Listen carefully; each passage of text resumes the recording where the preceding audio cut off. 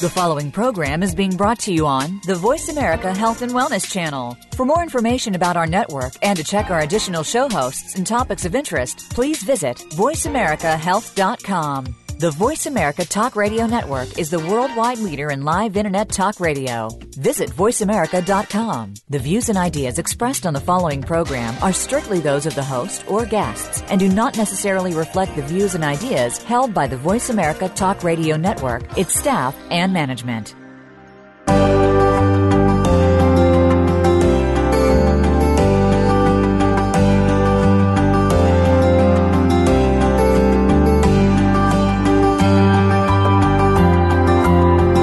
Welcome to Navigating the Cancer Maze with Grace Goller. Dealing with cancer is by no means easy to handle, but our program aims to make it easier through knowledge. Whether you've been recently diagnosed, are going through treatment right now, or are a survivor, our program will have points that you should hear. And by sharing our stories together, we'll make it truly a life-changing experience that you don't have to go through alone. Now, here is your host, Grace Goller.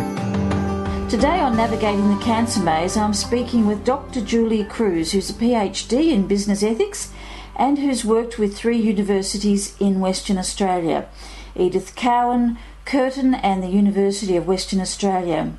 And this includes managing undergraduate and postgraduate courses in human resource management, business ethics and corporate governance.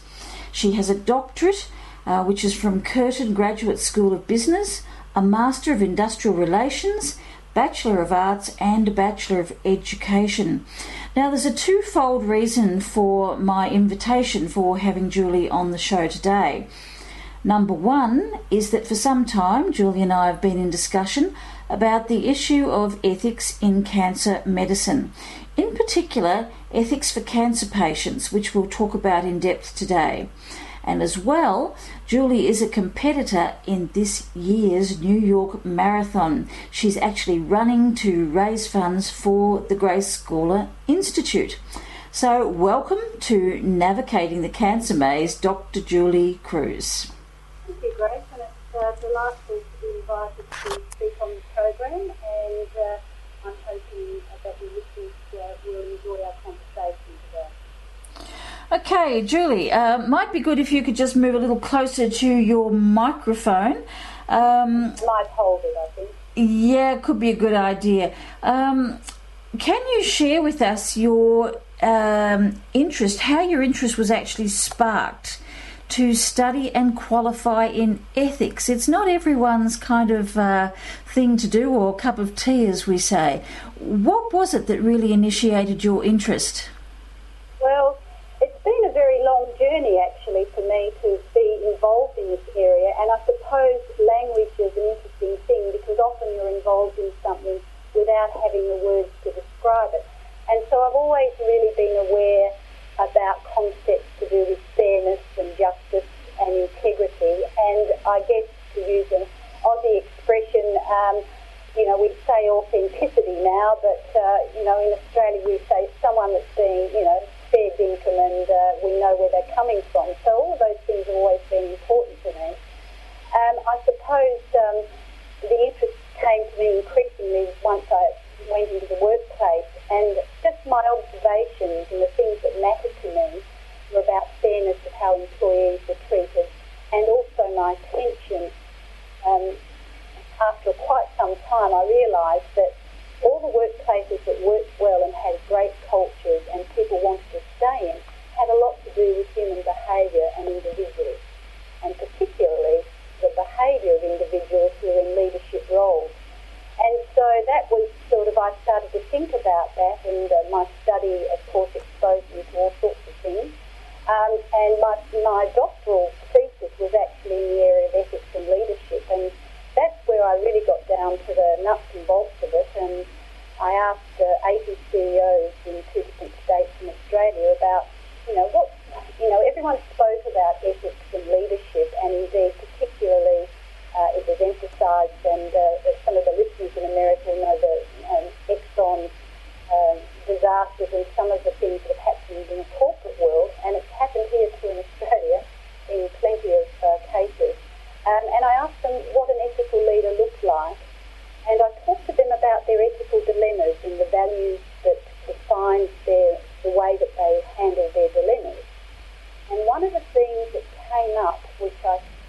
very powerful one that relates to our conversation today is managing relationships. That was really, really important in how they managed all of their dilemmas in the workplace. So I guess that's sort of how I came to really be involved in it. But my personal interest in health has been with me for many, many years. The interrelationship between the mind and the body. And I've always been interested in health matters, and of course, increasingly in my area of ethics, the way that this intersects with health. So that brings me to today, really. Good. Actually, we will touch on that subject of communication and relationship a little bit later, because I think that's very important in looking at our subject matter for today. And you mentioned in your publicity comments in your run for the New York Marathon that you're now seeing many of your friends diagnosed with cancer. So before we begin our study here in looking at what really makes ethics tick, if you like, can you share with us how the experience has impacted you of watching the people around you being diagnosed with cancer? Yes, it's been quite powerful, really. I lost two very close friends while I was writing up my PhD. One of them had a brain tumour and been diagnosed to death. He lasted 8 weeks. And more recently, another friend was diagnosed with lung cancer, and she lasted 6 months. So both of their deaths had a huge impact on me, and I was able to, of course, observe all the other things that happen when someone is diagnosed, the impact on family and friends, and all of the things that happen. And, I guess the thing that was very powerful for me was where did they get their courage to accept the situation that they found themselves in? And that was one of my main thoughts at the time. It hasn't all been negative, of course, because I don't think in Western culture we do death well, so to speak. And so that was very difficult. It was my first real experience, actually experiencing close friends die and actually being involved in rituals associated with that. But since those experiences, I've had 3 other friends who've been diagnosed, and I'm really happy to say they're all in what I guess you'd call the Survivors Club. I've found it very confronting, but at a deeper level, I've developed a sense of gratitude for what I do have, and certainly that's robust health. But more broadly, I think when things like this happen, I had a framework, and that was my training in ethics, but of course that was in business ethics. It wasn't associated with this type of situation. So I guess the words that came up, or what I experienced, were highly emotional things, of course, because you have a connection and a relationship with these people on a personal level. But I think it's fear is the first one, not knowing, losing control. And I think also, what I heard and saw these friends go through, and Stephen going through now, is that level of trust. Where do and who do they place their trust in for decisions and what they're going to do with the future, and a sense of urgency and time is the other thing, and choices. And hopefully for most of us, I think what is ethics really for the listeners, it comes down to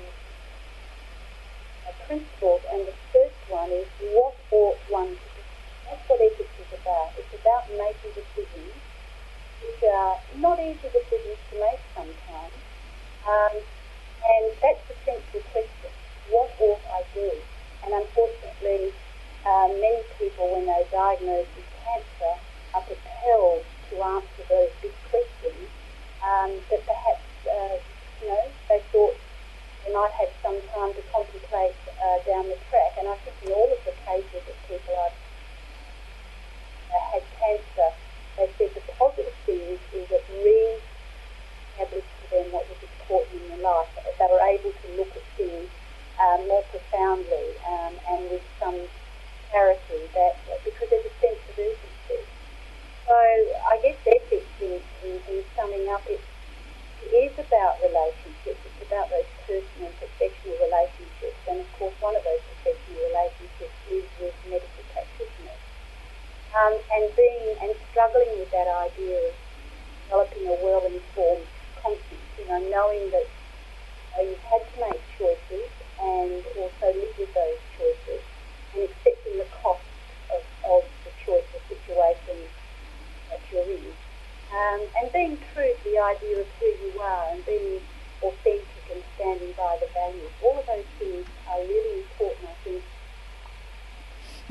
I think you hit on a very important one there, and that's the decisions and the choices, and being able to accept those consequences. It puts people in a state of great dilemma at that particular time. As I said a little earlier, Grace, time seems to be, there's this sense of urgency. And I mean, obviously, it is not my area of expertise, but this is what I've heard from the conversations, that sense of having to make a decision. And I think, what ought I do? It's a simple but very profound question. And when you're facing really difficult and challenging situations, and I don't think there's one more challenging facing your own mortality, there couldn't be. I don't think there could be. And for many it's cancer, for other people, these are questions that, define who we are, our character. Yeah, they're the big life questions, and one question that comes up for myself with patients very often is, how shall I live? And, it has to be reassessed constantly too. How shall I live now? Because the ground keeps changing beneath one's feet when you've got a diagnosis of cancer. Yes, and, thank God and touch wood, I hadn't been in that situation.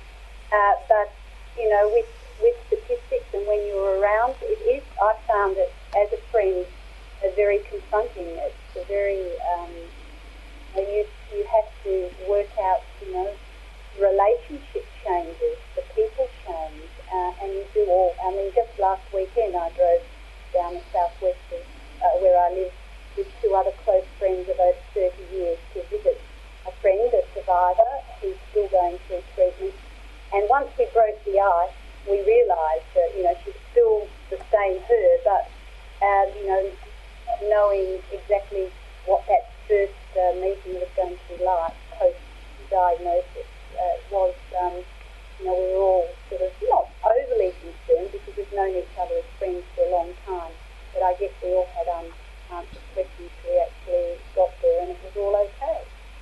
Yeah, we're actually coming up, would you believe, to our first break, and I think that's something that perhaps is even surprising for someone like yourself with the training that you have, the confrontational nature of approaching someone. What do you say, what do you do, and this person's still the same person. Well, they are, but there's all sorts of things. I think for us, humour was central to our interaction with her a couple of weeks ago. But I think, it is very, very important. It depends on what the nature of the relationship was before the diagnosis. That's very true. You really have to be constantly aware of that and let that define it rather than try and do something different. Just be yourself, and that can be hard in that situation.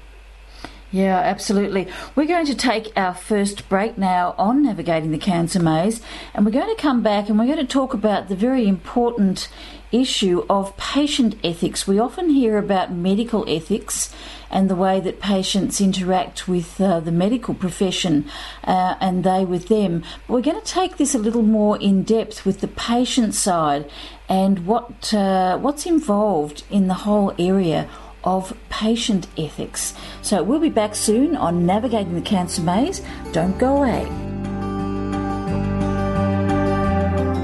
Follow us on Twitter at VoiceAmericaTRN. Get the lowdown on guests, new shows, and your favorites. That's VoiceAmericaTRN.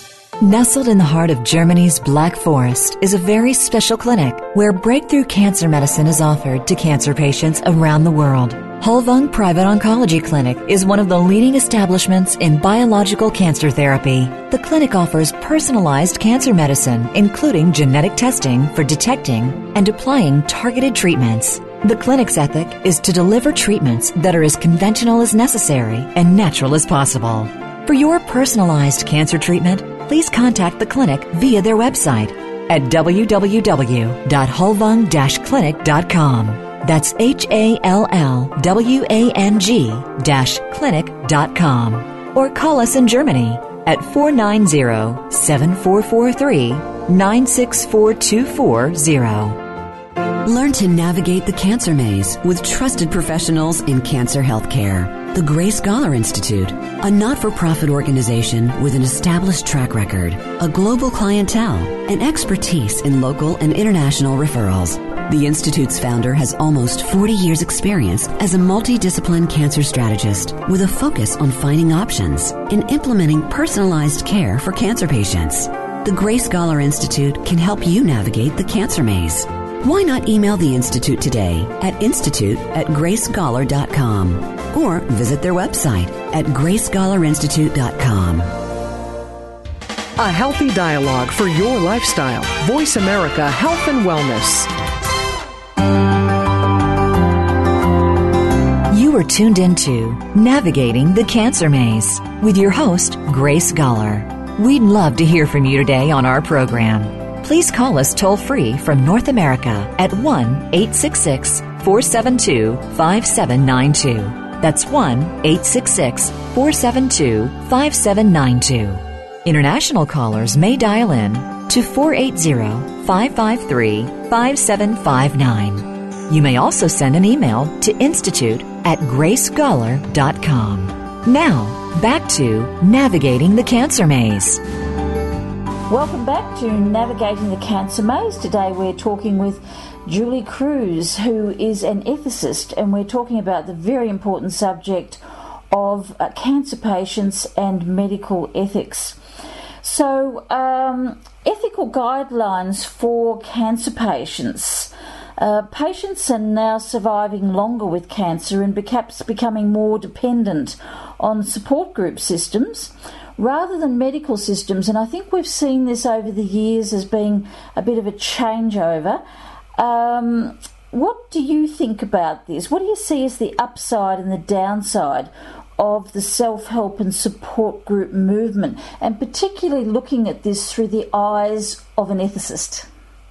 Very interesting question. I think a very positive thing, Grace, I certainly see in the wider community, and specifically where I live myself. There's support groups, I guess, mushrooming, not just face to face where people can actually go, but of course, thanks to technology, support groups online have blossomed as well for almost every ailment that one can think of. So I think the most positive thing is that people who have a condition and people who have a life-threatening condition, who have cancer, can receive support, advice from others who may have been in the same situation or been closely associated with a family member. And I think that brings some very, important emotional support systems, and people can feel as though they can go to a community of people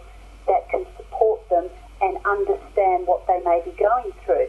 I think also another important plus for this is that it allows an avenue for people to go to besides family and close friends, because although family and close friends may have the best of intentions, I think it can often act as a circuit breaker if they can go to people that maybe have that arm's length from the family dynamics, because, as you would know, Grace, far better than I, cancer doesn't just involve the person who's been diagnosed. It's a whole series of, like the stone in the pond and the ripples. It can affect a lot of different people. And so I think that's why the support groups can provide that circuit breaker for people.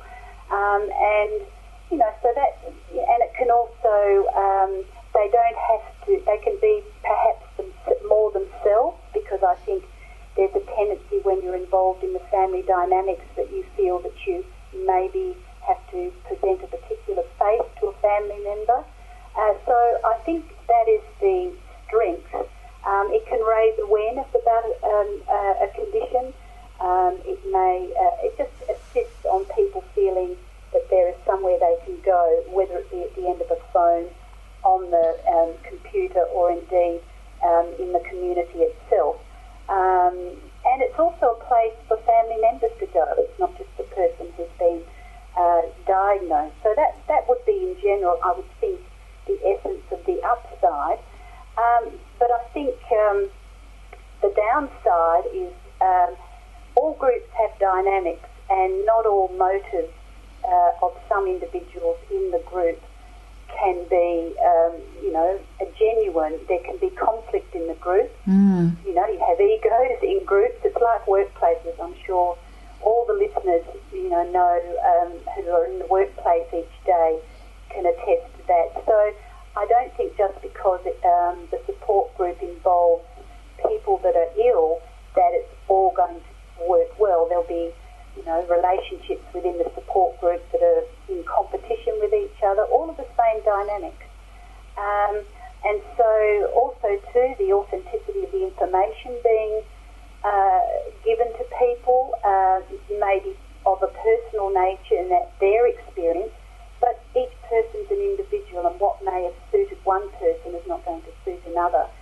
And so if the information doesn't align with the treatment that the patient's receiving or the advice they're receiving from their medical practices, that may raise some stress levels, I guess, for them, and anxiety about, what credence to place in what the support group is giving them. And so I think that's the downside, and I know we're going to touch on it in another question, but I think certainly the groups online, I think, present to me the biggest conflict or challenge that we have, because you can be anything you like online.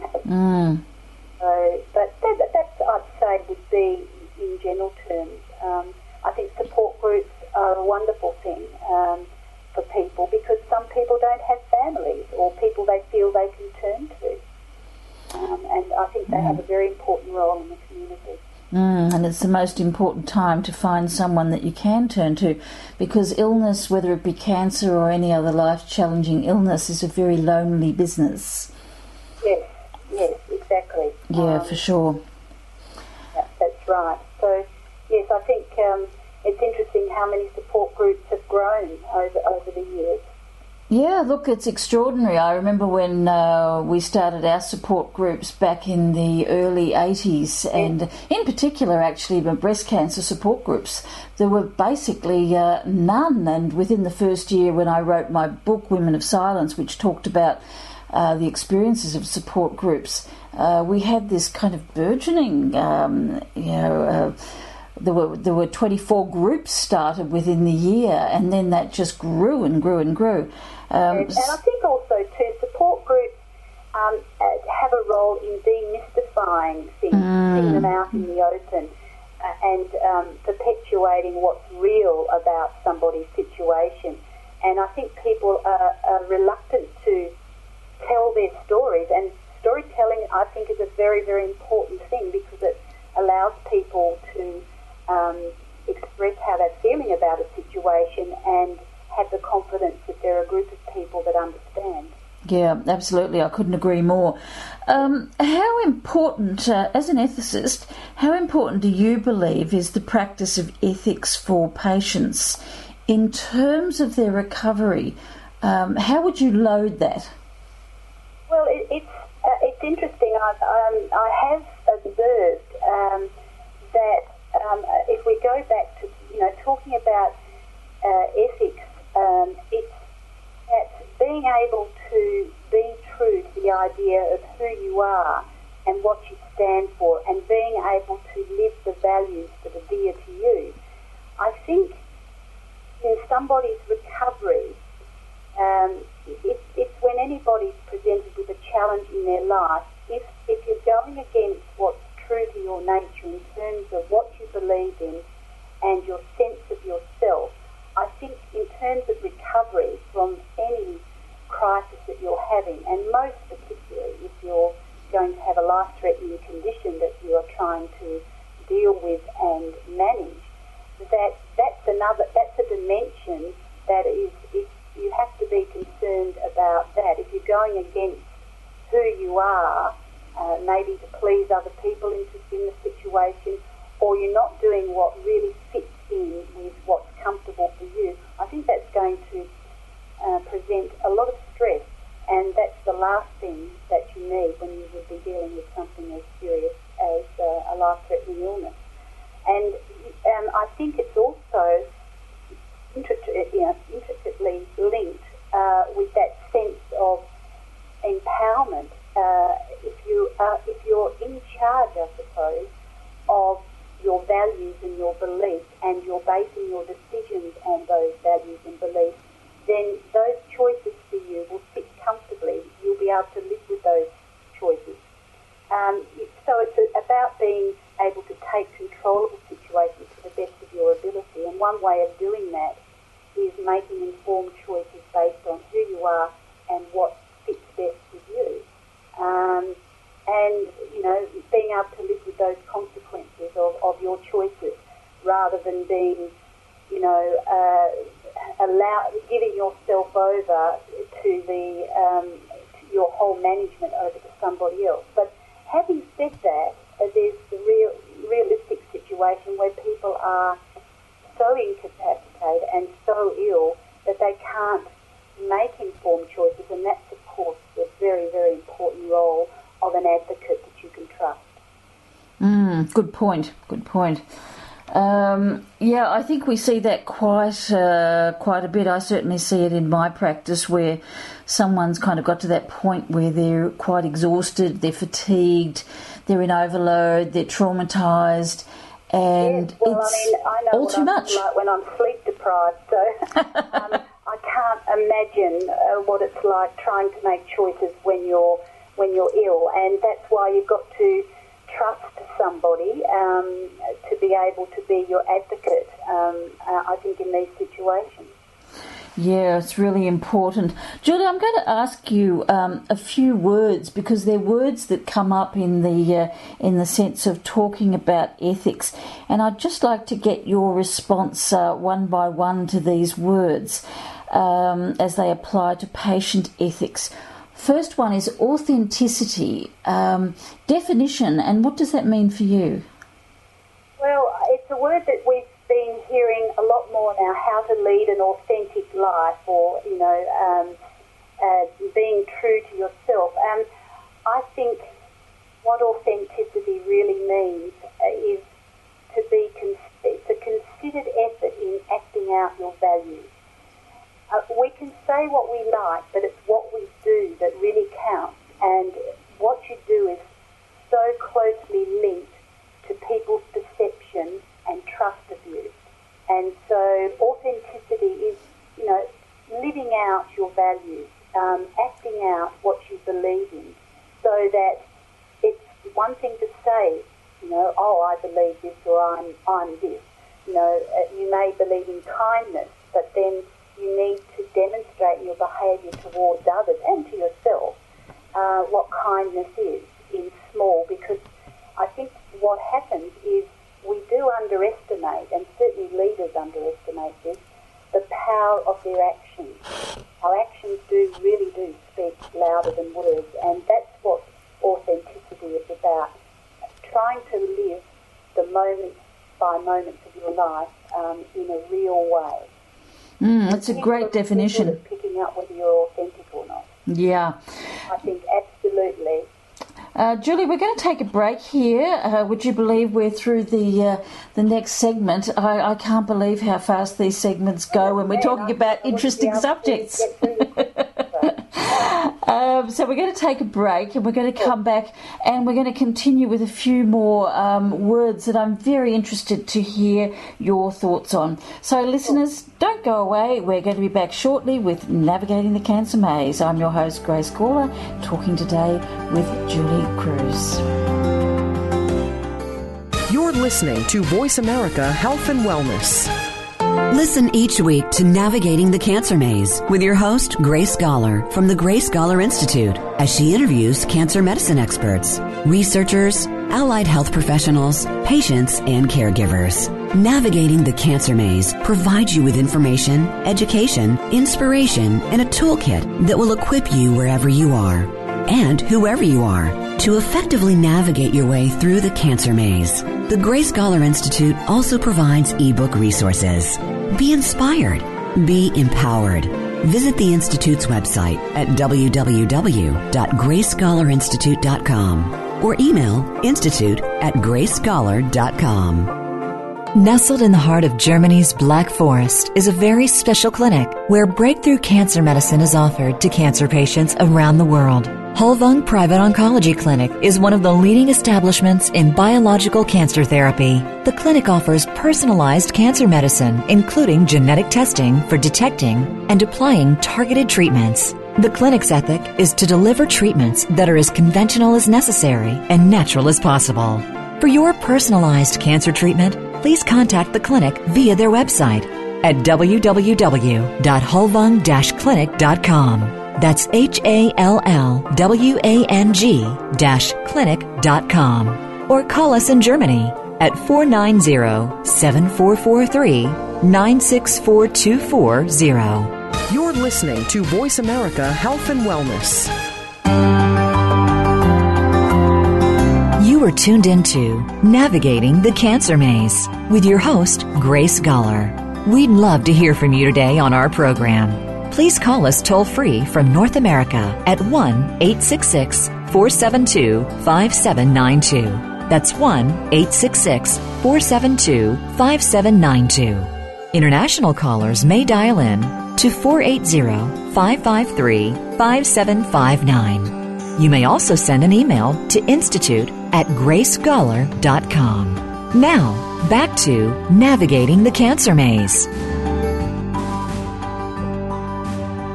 Welcome back. Grace Gawler here. We're navigating the cancer maze this week with Julie Cruz, who is an ethicist.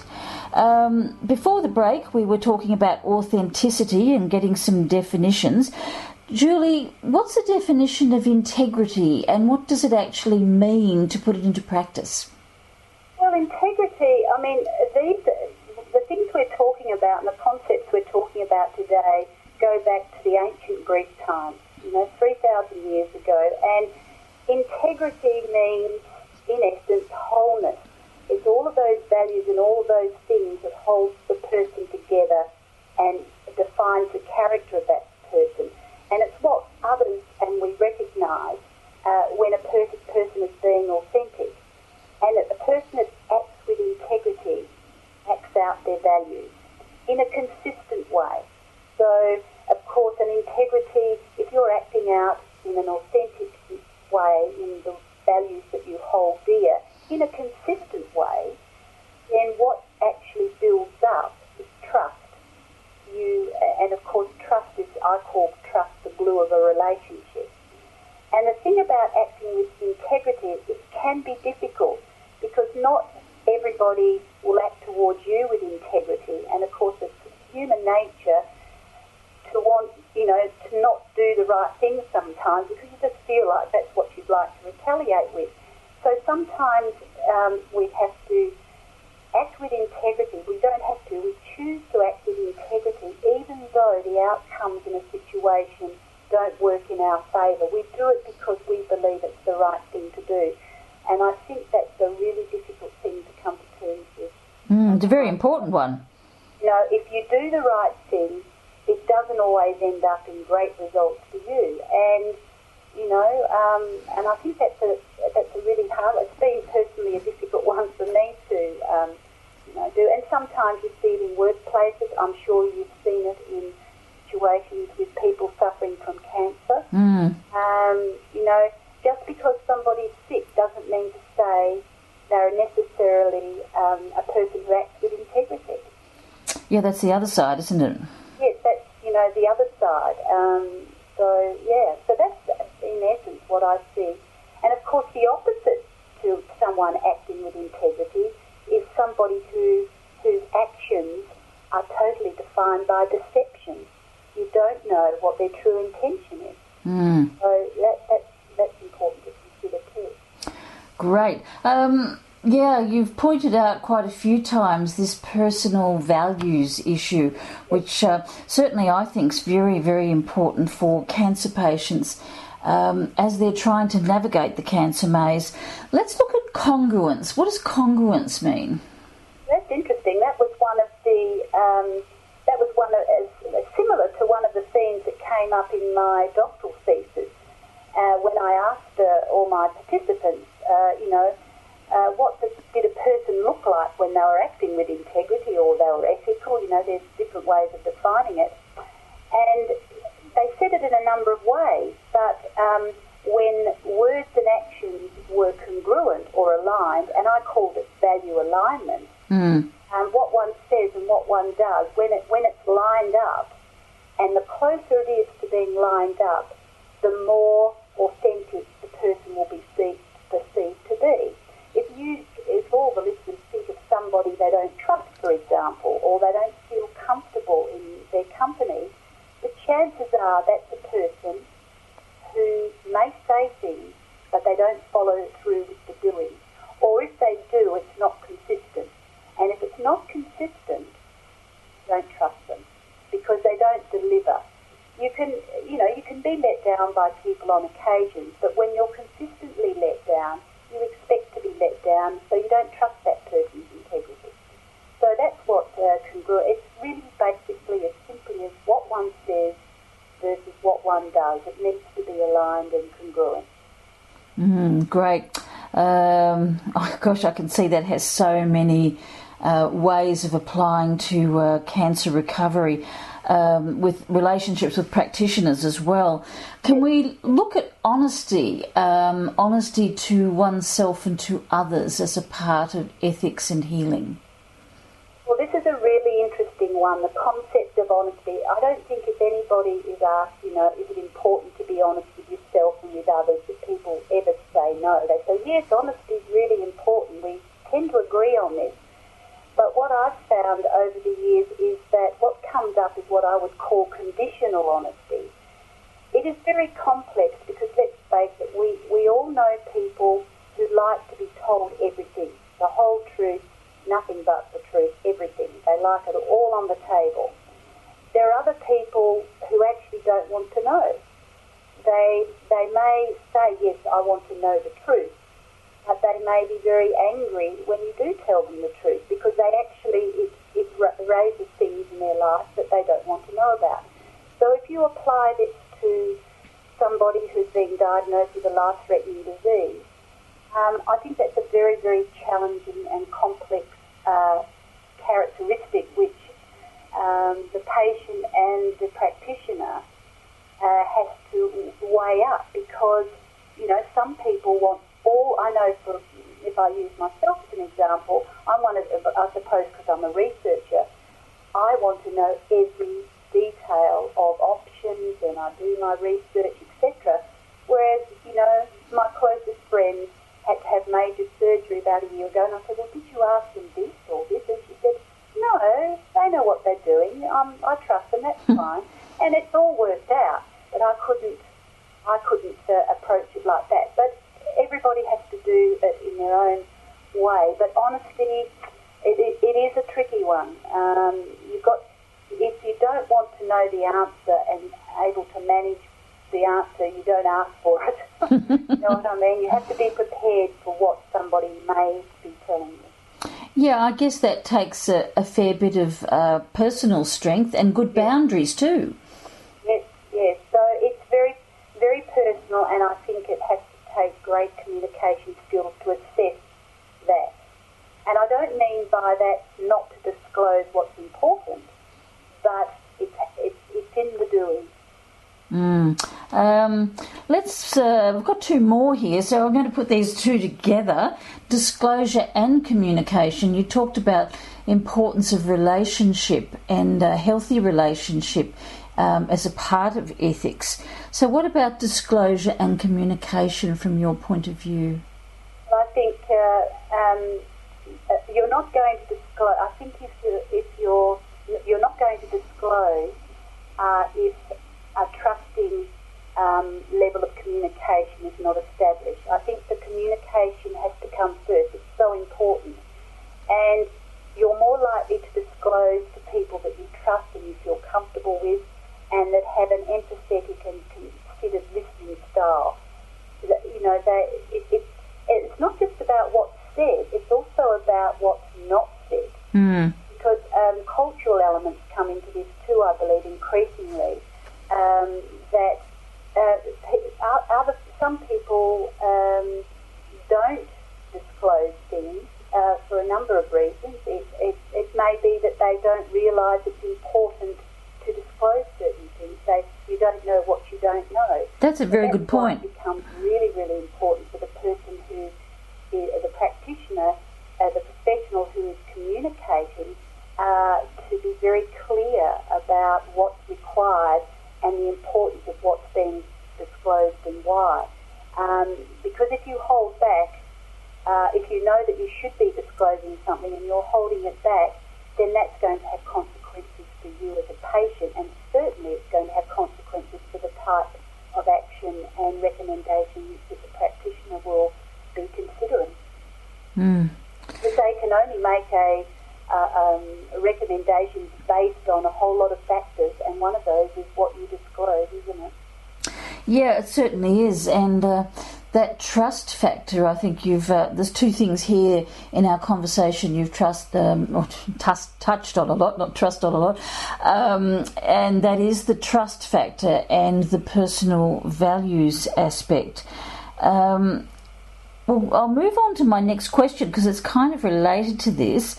What would you include as key ethical issues then, given what we've discussed so far, for cancer patients to address?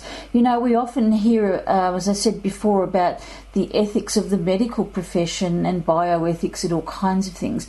But this is kind of bringing it back into the realm of the patient and the patient's responsibility. So what would you include as key ethical issues for cancer patients to address? Well, I think, like all situations that we find ourselves in as human beings, I think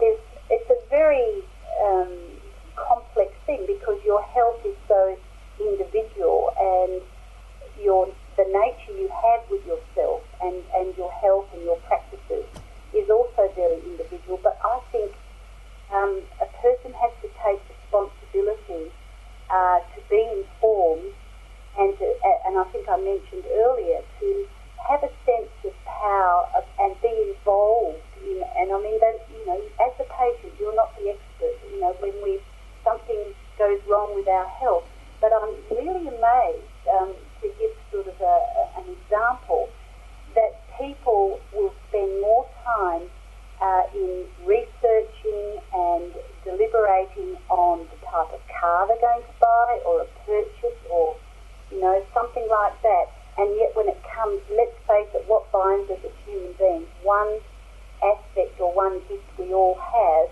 is our life. And if you're going to have that threatened by a life-threatening disease, you want to know as much as you can to feel comfortable about the choices you make. And you have to do that in conjunction with and in consultation with your medical profession. And you have to at some stage trust in whose hands you're going to place trust. But that relationship has to evolve because they require your ongoing cooperation and trust and disclosure and honesty about what's happening. so that they can give you the best treatment and the best advice for your situation. So I think that taking personal responsibility is really, really important. Great, Julie. We're going to have to stop you there. Would you believe we have come to another break on Navigating the Cancer Maze?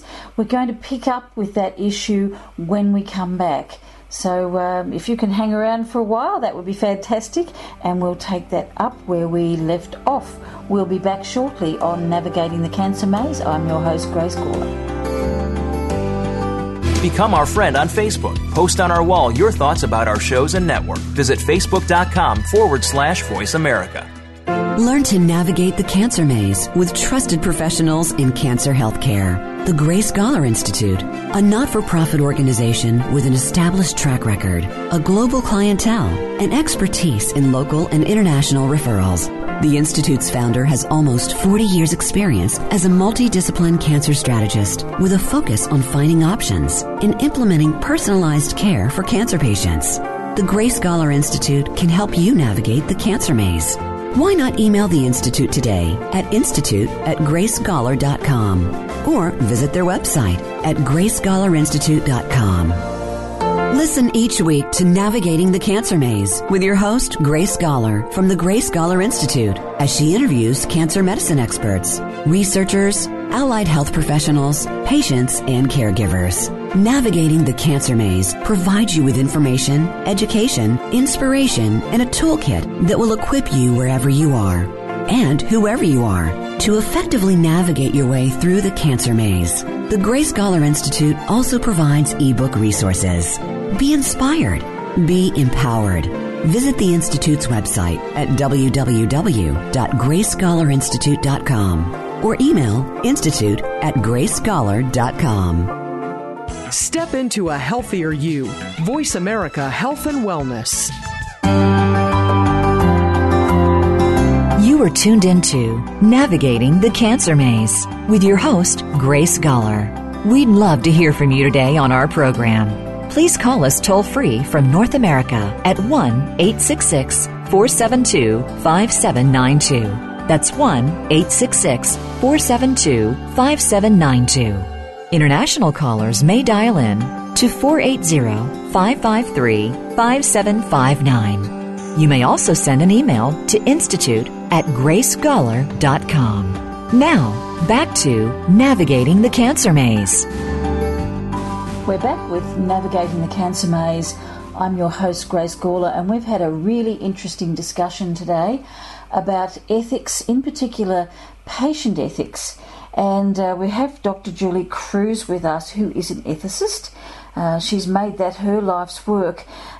Julie, I'd like to touch on, in our last segment today, the unwritten or unspoken contract that we have between often a health professional and a patient, where there's a lot of subtleties and a lot of things that are presumed or not said. Can I just have your thoughts around that kind of contract that one makes from both sides of the camp, from the health professional and from the patient? Yes, it's an interesting one, isn't it? If you think about different professions, you go and see a professional and you actually map out quite explicitly, what your expectations are going to be in, you're going there for their services.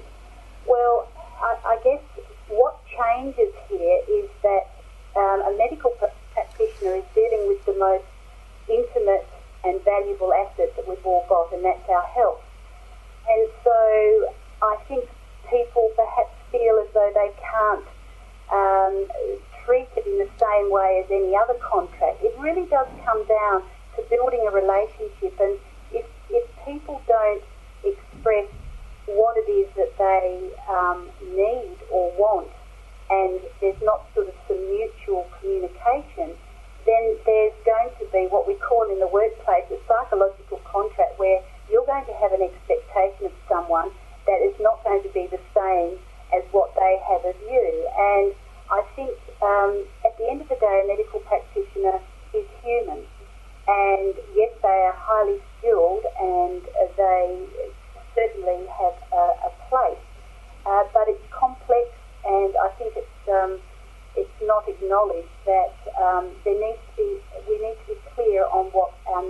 are, but we also need to fulfil the obligations that we have as a patient if we're in that situation. And it's a very delicate balance, I think. And you really need an advocate, I think, in some situations, and trust. You do have to build a trusting relationship, and you have to give over that trust to that person. And there's an expression that I love called, and it goes something like this: trust arrives by foot, but it leaves by horseback. So if you've built up a professional trust with your health, with a health practitioner, then you're more likely to feel comfortable about asking questions and having a better relationship building that person. And then, of course, if there's conflict, which resides in that relationship, you need to establish the nature of the conflict, because it might not be around the treatment. It may be that situation you're in is building up something which has nothing to do with your disease. It's actually built up something that might be happening at home. But the practitioner won't know this, and it will appear as though it's to do with your treatment, when in fact it's something outside of that. You've touched on trust there, which is a really important subject once again. And in terms of trusting one's, particularly oncologist or medical practitioner, there seems to be something that's been lost in that relationship. Yes, and I think, if I think back to my grandmother's day, doctors were God, and you gave yourself over, and you didn't ask any questions whatsoever. That's down the other end of the continuum. I think now, there is so much information out there, but that has to be dealt with very carefully. And I think, if we're looking at the internet and technology, we have to be able to sift through what is opinion and what is fact and what's been empirically proven and has a lot of backing, scientific backing behind it. Everyone on the internet has an opinion. Whether or not that's a good thing, you can be anything you want online, and it can be very, very overwhelming to get to information that's correct. And that leads into my next question, actually, about social media, blogging. Very, very popular now, with patients getting blow-by-blow descriptions of every treatment and what people are doing. Can you comment on that? We've got about 4 minutes left in our interview today, so I think it's a very important one, because this influences a lot of other patients. Yes, well, I think people, going back to stories, people like reading others, their stories and their experiences. But of course, I'm amazed. Teaching Gen Ys, I'm amazed what they put on their Facebook pages, and I say to them, that's up there forever. And blogs and tweets. Again, you can craft what you put onto your blog and onto your internet page. You can be anyone you like, and that can certainly, you could be projecting things that you're not exactly being dishonest. And I'm talking about if you're talking about your journey of being ill. It's not that you're being dishonest, but you might be inadvertently misrepresenting treatments or experiences which other people are reading and take as fact. And I think if you just take blogs and web pages for what they are, as somebody's personal story and information, and it might not apply to you, I think that would be a good guideline. But it's fraught with difficulty, I think, and not everyone that's on the web is authentic, but it's very hard to decipher who is and who isn't. It's quite a new phenomena, and we really sort of don't have the training in many aspects to deal with that. No. The people, some people are on the social media all of the time. It defines their life, and it's not going to decrease, I don't think, particularly amongst the young. Well, we are coming to the end of our time today with Navigating the Cancer Maze. We've got about 2 minutes left in radio airtime, Julie. Tell us a little bit about the marathon. I'll just mention, if people go to Grace Gawler Institute Fundraiser.com, you'll be able to read a lot about Julie Cruz and her efforts in this year's New York Marathon.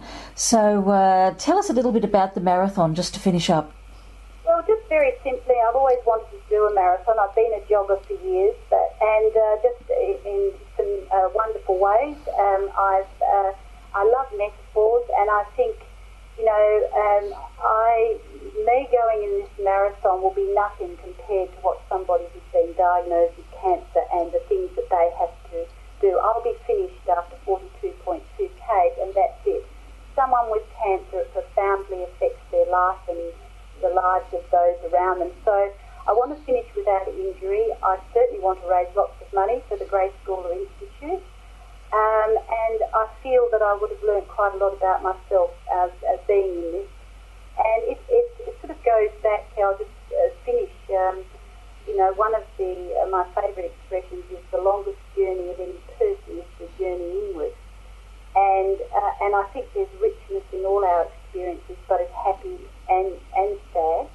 And so all the choices we make in our lives, no matter how small or large, they will form that wonderful web of the quality and nature of our lives. And I think every day for people living with cancer, I don't think I've ever heard one person say, well, they certainly didn't want the cancer, but what they've learnt from that has been a life-enriching experience. And I've certainly gained a lot from being around people who have had cancer.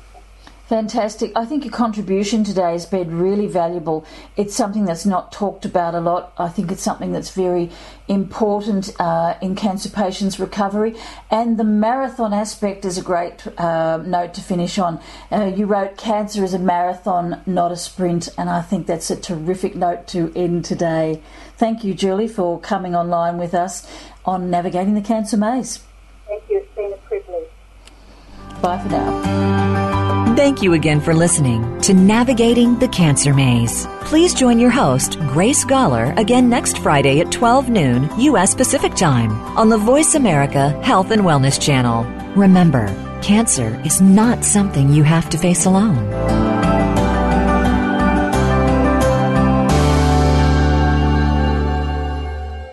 Thanks again for listening to the preceding program, brought to you on the Voice America Health and Wellness Channel. For more information about our network and to check out additional show hosts and topics of interest, please visit voiceamericahealth.com. The Voice America Talk Radio Network is the worldwide leader in live Internet talk radio. Visit voiceamerica.com. The views and ideas expressed on the preceding program are strictly those of the host or guests and do not necessarily reflect the views and ideas held by the Voice America Talk Radio Network, its staff, and management.